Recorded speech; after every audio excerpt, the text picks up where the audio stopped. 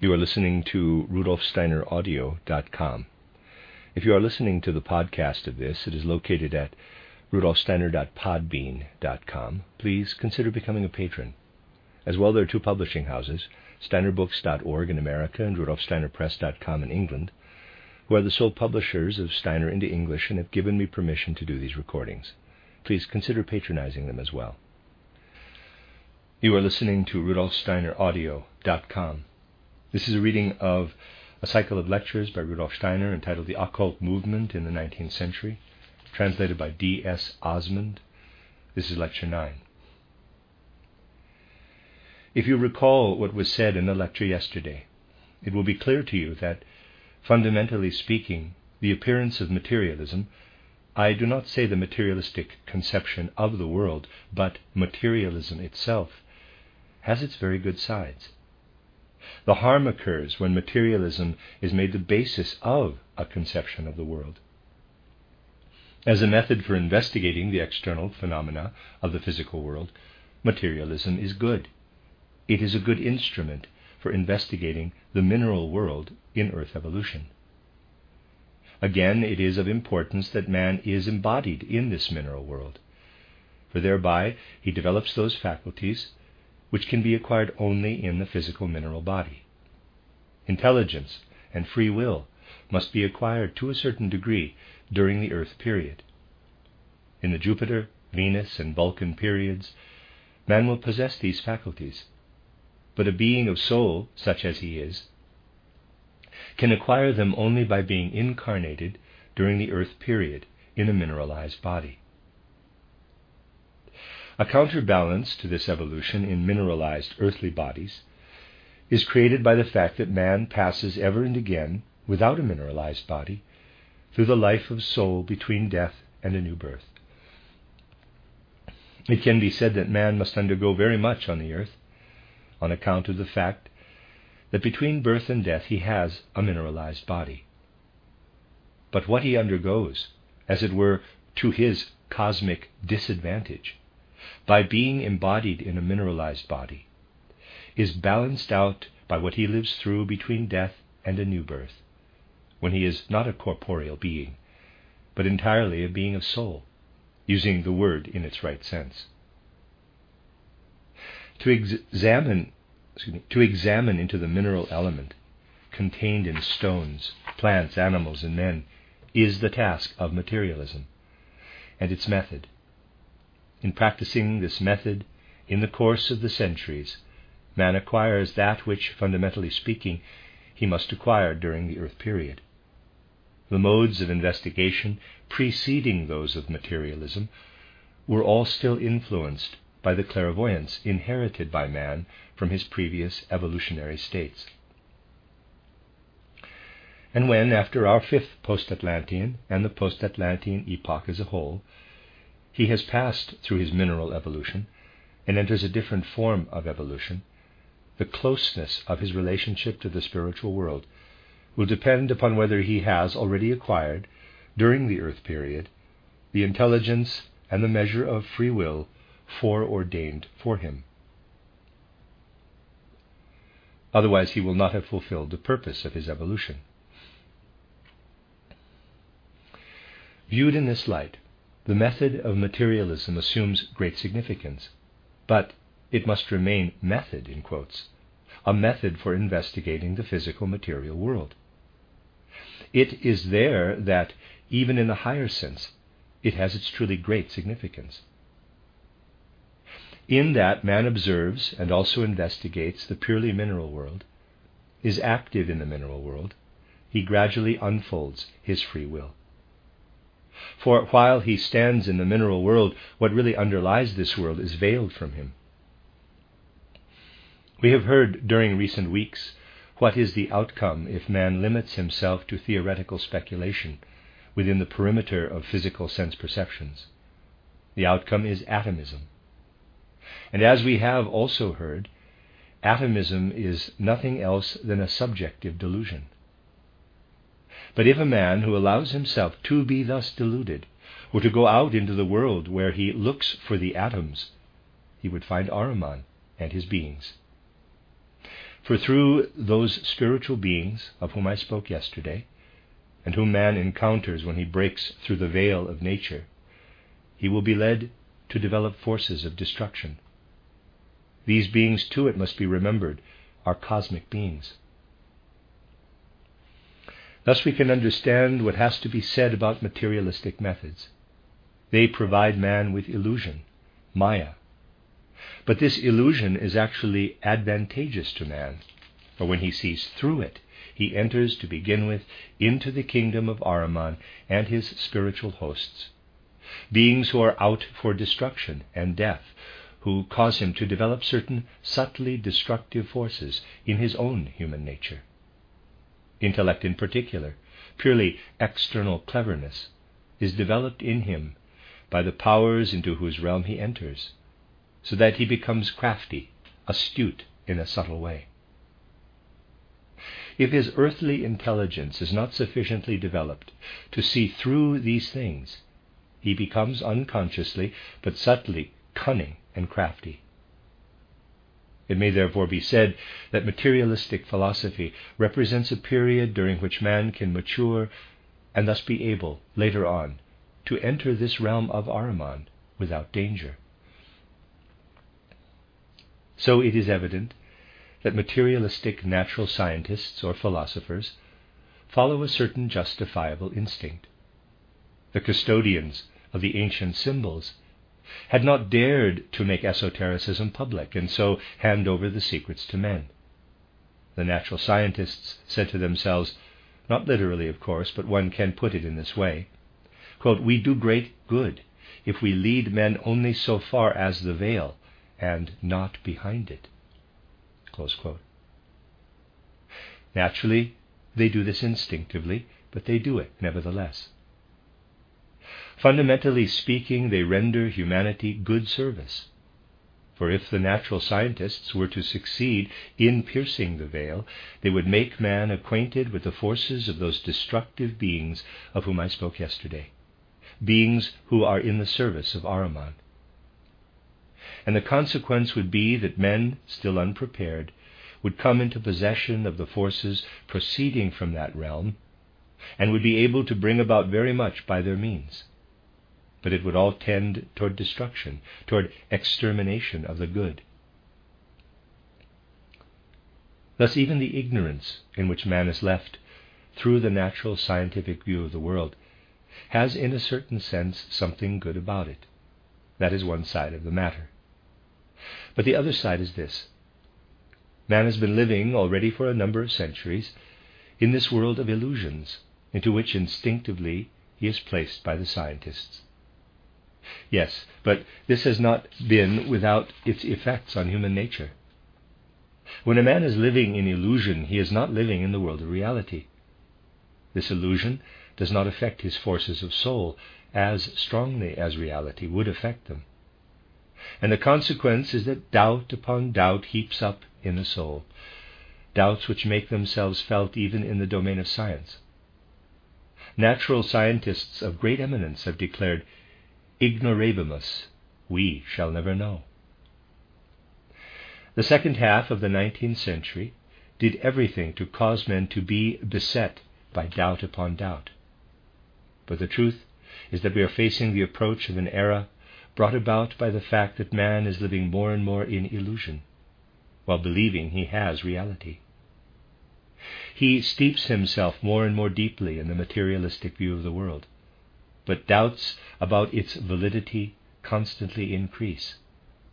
And it would not take long for every human being to be living in a condition of unalloyed doubt as the outcome of scientific philosophy. People would then no longer be able to hold fast to anything.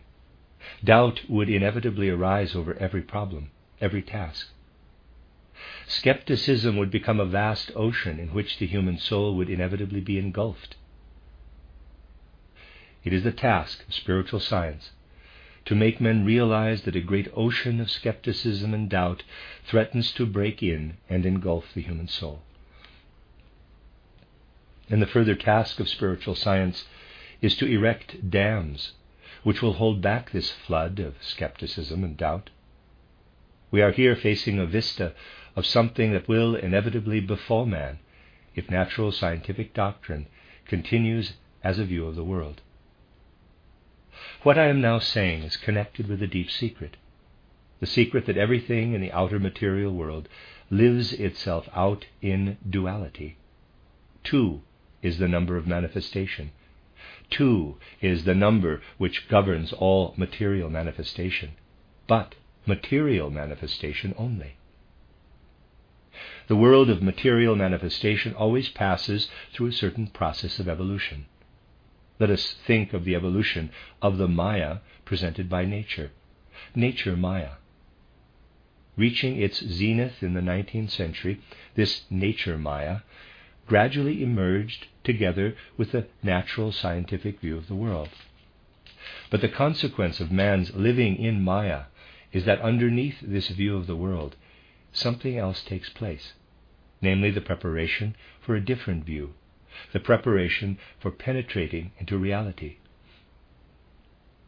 This preparation is going on in the subconsciousness. But timely care must be taken that the next phase of evolution is steered into reality. Otherwise, nature Maya will assert itself as skepticism, as the most terrible doubt which will engulf the human soul. Thus we are approaching a time of which it may be said that without spiritual science, man will fall more and more deeply into skepticism. But if spiritual science is accepted, then in the place of the doubt that would engulf the soul, there will come what men truly need. There is duality, as you see. Nature Maya continues, but underneath it is the budding life, the preparation for spiritual science. In the material world, duality prevails everywhere. Therefore, the occultist says 2 is the number of material manifestation. Directly one passes from the material world into another world, the number 2 no longer has this significance, and it is entirely erroneous to characterize higher worlds as if duality also prevailed there. It is only the basic law of the material physical world that can be so characterized. In the higher world, if we are to start from number, we must, for example, start from 3. This governs everything in that world, just as the material world is governed by duality. In the material world, duality prevails. In the spiritual world, threefoldness. There are circumstances when it is by no means unimportant to understand that if someone says that there is white magic and black magic, this implies duality. But duality can have meaning only in the material world. Such a person, therefore, immediately shows that he has no notion of the fundamental laws of the spiritual world. For in the spiritual world, duality can never be a basic principle. True as it is that duality lies at the basis of the physical material world, it is also true that in the supersensible world we never have to do with duality. Now the human being is related to the whole cosmos. As earthly man, he is a microcosm, and in order to understand certain matters, it is necessary to learn more about this relationship. We have heard that when man breaks through the veil of nature and penetrates into the world lying behind nature, he encounters Ahrimanic beings. Beings intent upon destruction. In the world order, these beings are bitter enemies of man's earthly nature, so that if through weakness he allies himself with them, and this is possible, as I have indicated, he is allying himself with the enemies of man on earth. That is a fact, and a certain relationship existing between the human being and the cosmos does much to promote such an alliance. These beings behind the veil of nature are highly intelligent.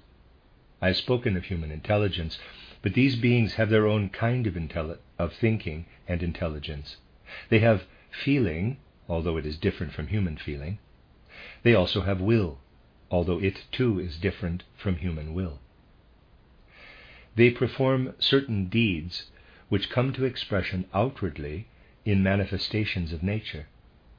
but the essential substantiality of which lies behind the veil. Now there is a remarkable affinity between something in man and the highest faculties of these beings. I will make this clear in the following way. When man crosses the threshold of the spiritual world and approaches these beings, it may seem to him as if he were entering a veritable inferno, or whatever he conceives it to be. What matters is that he shall understand the experience aright. What will strike him most forcibly is the remarkable intelligence of these beings. For they are extraordinarily clever, extraordinarily wise. Their faculties of soul come to expression in this cleverness. But the soul forces, the higher forces of these beings, are all related to the forces of man's lower nature. Sensuous urges in man are, in these beings, the very forces which strike one as so significant. Thus there is a relationship between the lowest forces of man and the highest forces of these spiritual beings. That is why they strive to identify themselves with the lower forces in man. When a man enters this other world, instincts of destruction or hatred or the like arise in him, because these beings draw up what constitutes man's lower nature to their own higher nature, and with their higher forces work through man's lower forces. Nobody can ally himself with these beings without debasing his own nature, without greatly enhancing the strength of certain sensuous urges and impulses. This is a fact of which special account must be taken, for it shows us unambiguously how we must picture our relation to the cosmos. In our own human nature there are lower urges and impulses, but these lower urges are forces which represent lower impulses only in us as human beings. These same urges are, in these spiritual beings, higher forces. But these beings are working all the time within us. They are always there within our nature. Our progress in spiritual science depends essentially upon our recognizing them, knowing that they are there. This enables us to say, we have our higher forces and we have our lower forces, and in addition, those forces which in us are lower forces, but in these spiritual beings are higher forces. This expands the duality of our higher and lower forces into a triad. We are already at the border of the threshold of the spiritual world, when instead of the duality of our higher and lower forces, we recognize the triad. Now, as I said, in our age it is impossible to adopt the method employed by Father Antonius in dealing with Paul the Simpleton. It is also impossible to do many things in the way certain orders have been wont to do them. It amounts to this: the knowledge in its old form cannot be used. For if it were thus presented to men, it would bring about exactly what I have been speaking about. It would without any doubt arouse lower instincts in them. For example, there actually exists in the world an order which leads men to knowledge of these mysterious beings without any preparation. In all such men, instincts of destruction are aroused, so that this order is actually responsible for sending human beings with destructive instincts out into the world.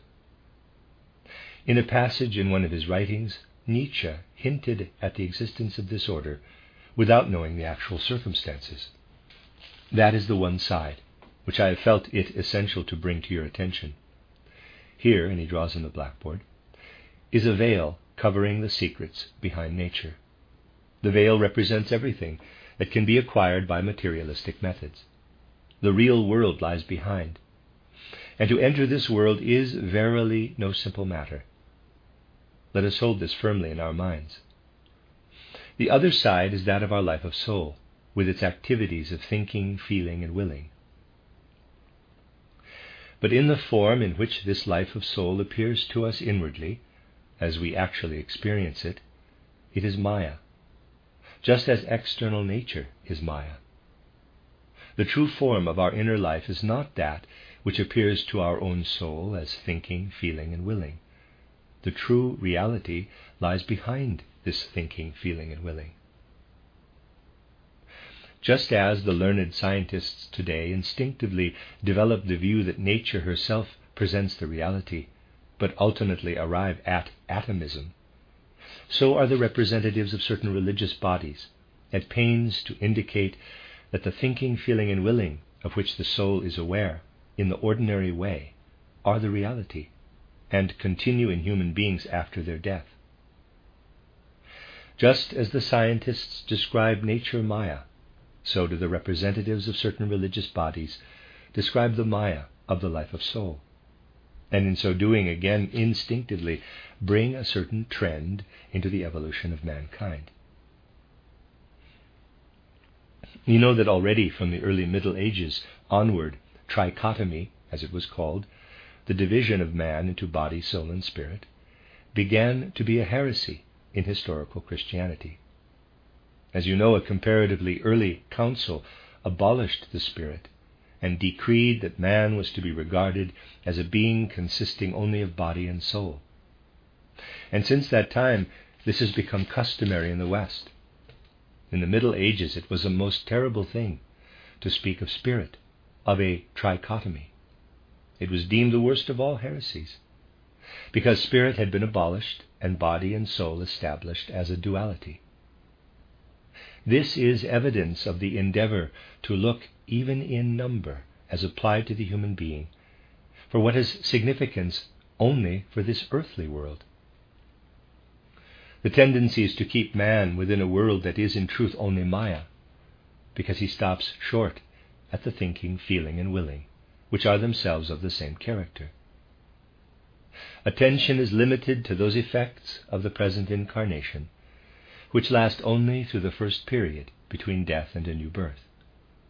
What is elaborated in man's being in order, subsequently, to come forth in the next incarnation is left entirely out of account. I may perhaps indicate this diagrammatically in the following way, and there's a diagram.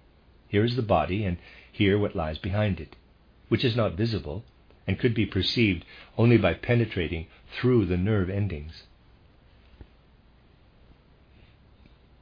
If atoms were not accepted as forming the basis of the world, but one were to go out of the body with vision, one would come to the realm where the beings of destruction seize hold of the whole man.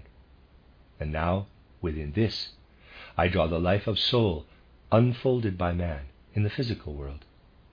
Thus the red and the blue represent what man is aware of here, namely his bodily nature and his life of soul. But while we are living between birth and death, the imperceptible, yellow, develops and remains wholly imperceptible to us. When we die, our thinking, feeling, and willing do not continue. They are exhausted. And in the process, the yellow is elaborated, the imperceptible.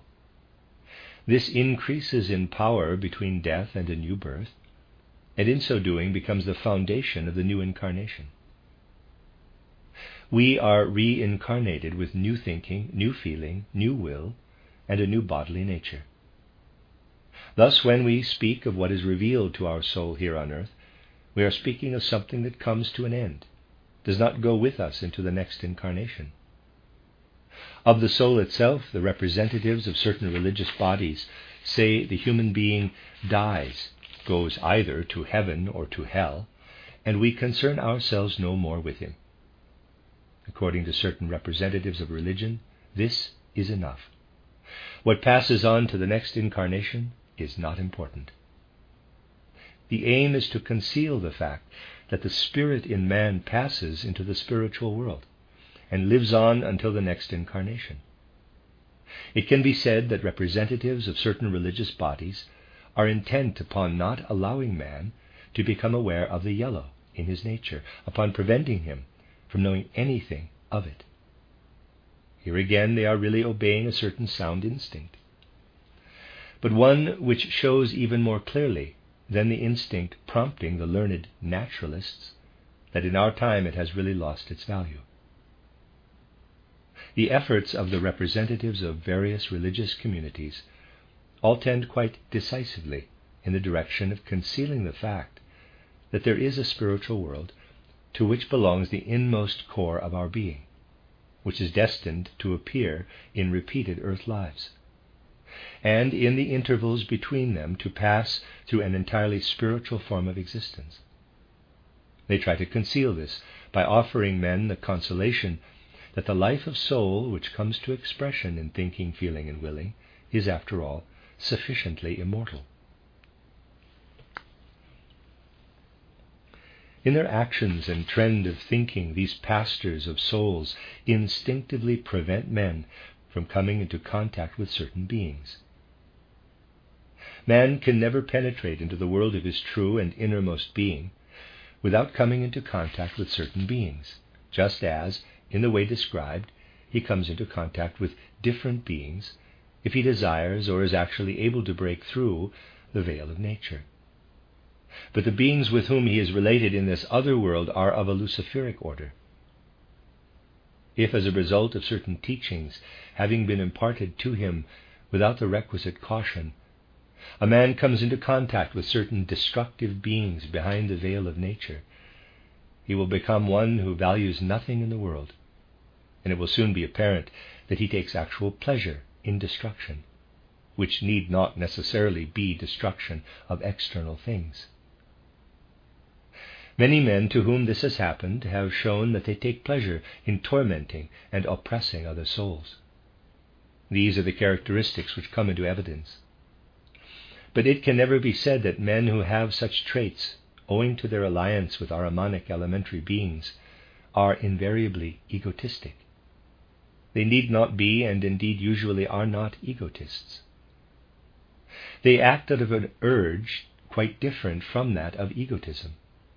They act out of a lust for destruction, and they destroy without the slightest benefit accruing to themselves.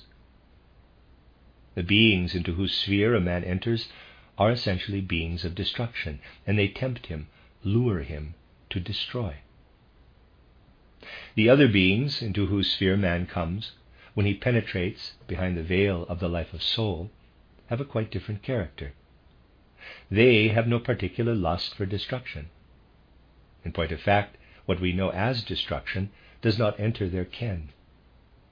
They have a veritable passion for creating, for bringing something into being, a tremendous urge for activity, for productivity.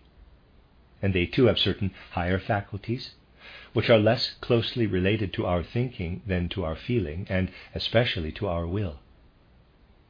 We enter here into a sphere of beings preeminently related to our will, but curiously enough, to the noblest sides of our will. Thus, if we enter this world without knowing anything of what the initiate knows, namely that behind the world of nature and also behind the world of soul there is a spiritual world, when we fill our will with ideals, when we unfold noble spiritualized will, this will becomes allied precisely with the lower attributes of these beings into whose sphere we have entered. There is a mysterious bond of attraction between the noble side of our will and the lower urges and desires of these beings. And now think of it. If a man's spiritual pastor gives him the consolation of immortality, laying stress on the dignity of the human soul, the majesty of the divine, and the like, it may happen that through some slight incitement, particularly if he was a noble character, he breaks through the membrane of his soul activity at some point and penetrates behind the secrets of his thinking, feeling, and willing. But he then comes into the region of these beings of will, and the consequence is that the idealistic side of his will actually begins to assume a sensuous character. And now, with this in mind, please read the descriptions given by certain mystics of either sex. If you read the biographies of these mystics, notice the sultry, voluptuous atmosphere which pervades them. The most sublime ideals assume a sensuous character. I would remind you of the rapture experienced by mystics in connection with their soul bride in quotes, or, in quotes, soul bridegroom. In women mystics, the mystical union is like a sensuous union with the Savior, and in male mystics, like an actual bond with the bride of the soul, with the Virgin Mary. It is the endeavor of these beings of will to pour into man's thinking, into his ideals, what he otherwise knows as sensuousness. This is a hard saying. These beings into whose regions a man there enters strive, and from their own standpoint it is a justified striving, to pour their sensuous instincts into his idealized will.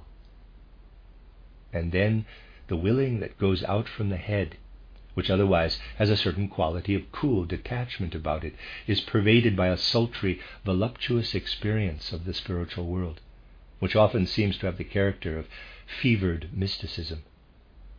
The representatives of the various religious bodies have an infinite dread of this, and their greatest fear of all is aroused by those among their believers who come forward as mystics.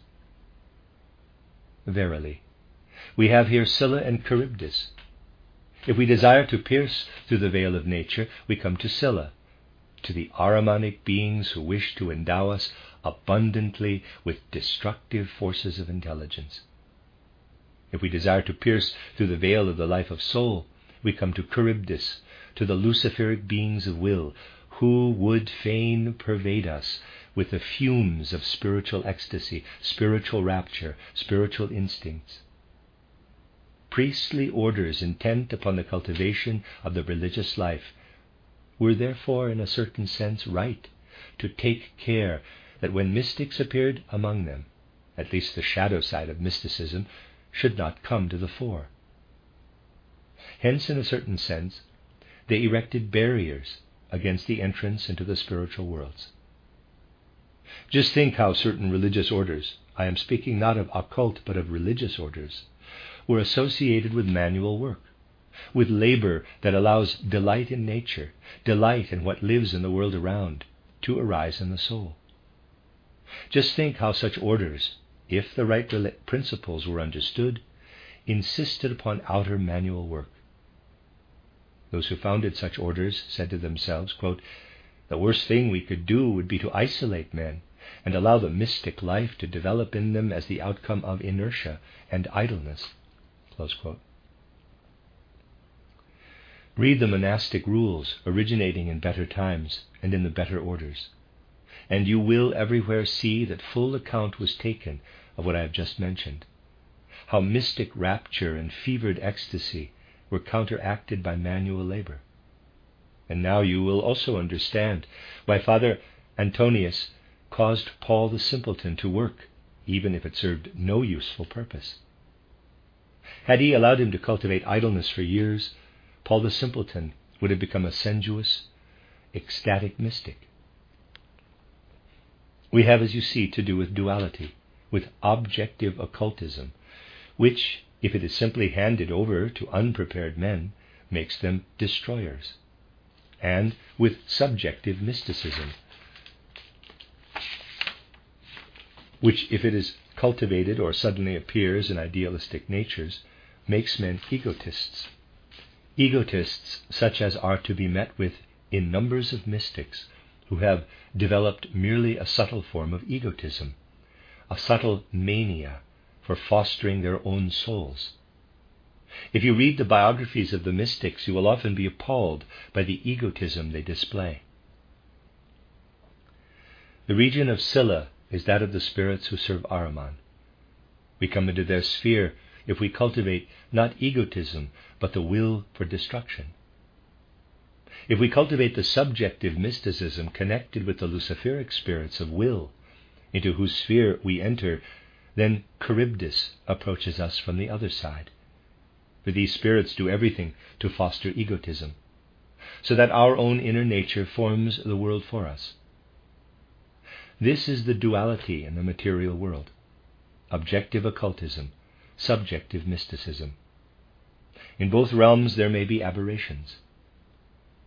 Fundamentally speaking, in what has been developing for centuries, there is present on the one side objective occultism, guarded in the secret societies and orders, but no longer effectively protected owing to the insistent trend toward publicity.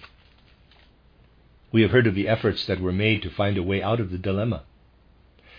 And on the other side, there is subjective mysticism. It follows from this that when we wanted to lay the foundations of spiritual science, it behooved us not to allow ourselves to be enticed either by Scylla or Charybdis, but to steer between them. It behooved us neither to cultivate the old traditional occultism nor the old traditional mysticism. And now you have a deeper conception of what gives our movement its direction. Both objective occultism and subjective mysticism in the old sense had to be avoided. Our spiritual science had to be of a character ensuring that Scylla as well as Charybdis are avoided. I have still to speak to you about the fundamental character which our spiritual science must bear in order that it may steer clear of both these dangers. But it obviously cannot be avoided that at the present time, out of mistaken notions, certain people come to us because some of them are looking for an old objective occultism, while others are hankering after old subjective mysticism. It is hardly likely that either the one type or the other will find among us what they are looking for. But they believe they find it by simply interpreting our teaching to suit their own liking. The form which our teaching must take, and what our attitude to it must be, if our ship is to be steered between Scylla and Charybdis. Of this I must speak again tomorrow. The end of Lecture 9.